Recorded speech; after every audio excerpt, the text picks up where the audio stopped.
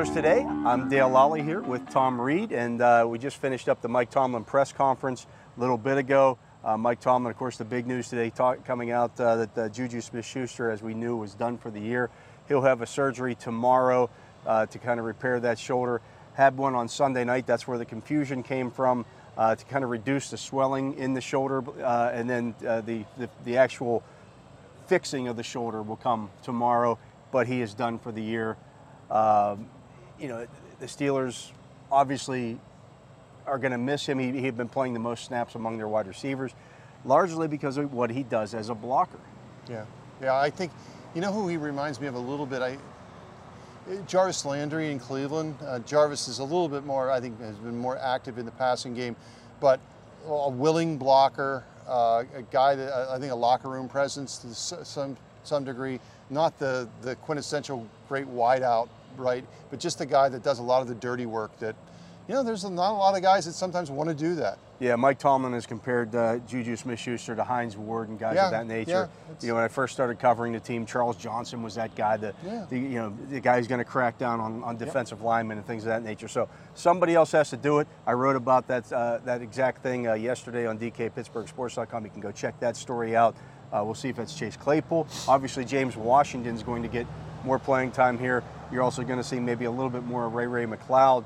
But I would expect this is a big opportunity for James Washington, who's going to be an unrestricted free agent at the end of the year.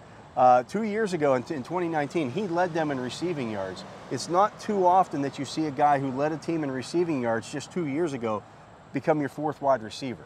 No, and part of that is for the Steelers good in the sense that they brought in guys that have been really good, right? I mean, even like Claypool last season, you get lost in the shuffle, and it really wasn't that long ago, Dale, when we were, I remember you and I, or maybe it was you and DK and I, talking about James Washington not maybe wanting to be here.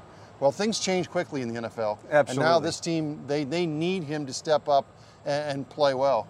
Yeah, he's certainly capable. Of course, we also now know that we'll see about Devin Bush. He's dealing with a groin injury. They should get Cam Sutton back this week. Washington was dealing with a groin injury as well. He should be back this week. And Carlos Davis, another guy that can throw into that defensive line rotation.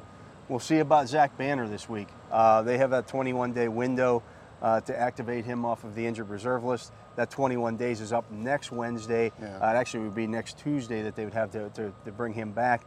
That would also coincide with their bye week. So Mike Tomlin talking about that, saying, hey, it's better to have 6 healthy starter-capable offensive linemen than 4.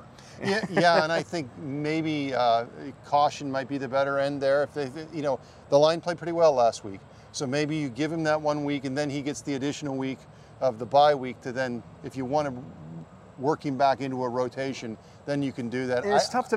You don't have to make a change right now. Right. No, that's exactly. the other part of it. Yeah. Unless you may go into this game against the Seahawks and somebody gets hurt. Yeah. Now that kind of it presents an opportunity. That's the way the game goes. I mean, it's a physical game. We'll see with Anthony McFarland as well. They get an extra week with him in terms of the activation off of injured reserve. As I reported last week, there's a possibility that they bring back or at least start the clock ticking on Stephon Tuitt during the bye week. We'll see about that. So they are getting more healthy. The key this week, I think, for the Steelers, we talked about that offensive line. They had an okay showing in Green Bay. I know they lost the football game, but I thought they ran the ball more effectively. They carried through with that, followed through up on that with obviously the big game against the Denver Broncos. Can they now do it again? That's the thing. You can't rest on your laurels in this league because it's a what have you done for me lately kind of league. And so there's some young guys there. Mike Tomlin challenged and Matt Canada challenged that offensive line last week. Hey, let's do it again.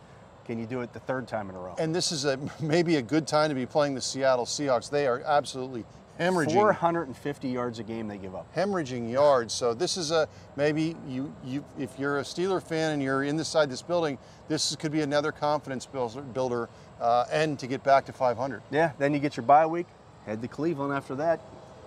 Never know. I mean, the division, nobody's running away with the division. I know the Ravens won Monday night, came back and beat the Indianapolis Colts. They got to go play the Chargers this week.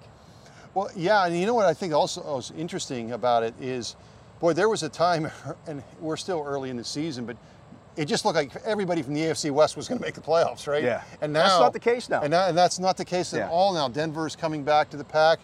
The Raiders don't even have a coach. Yeah, the Raiders are coming back to the pack. There's nobody else in the AFC East that's a challenger. No. There's nobody else in the AFC South that's a challenger. Yeah, So I really think you're going to see all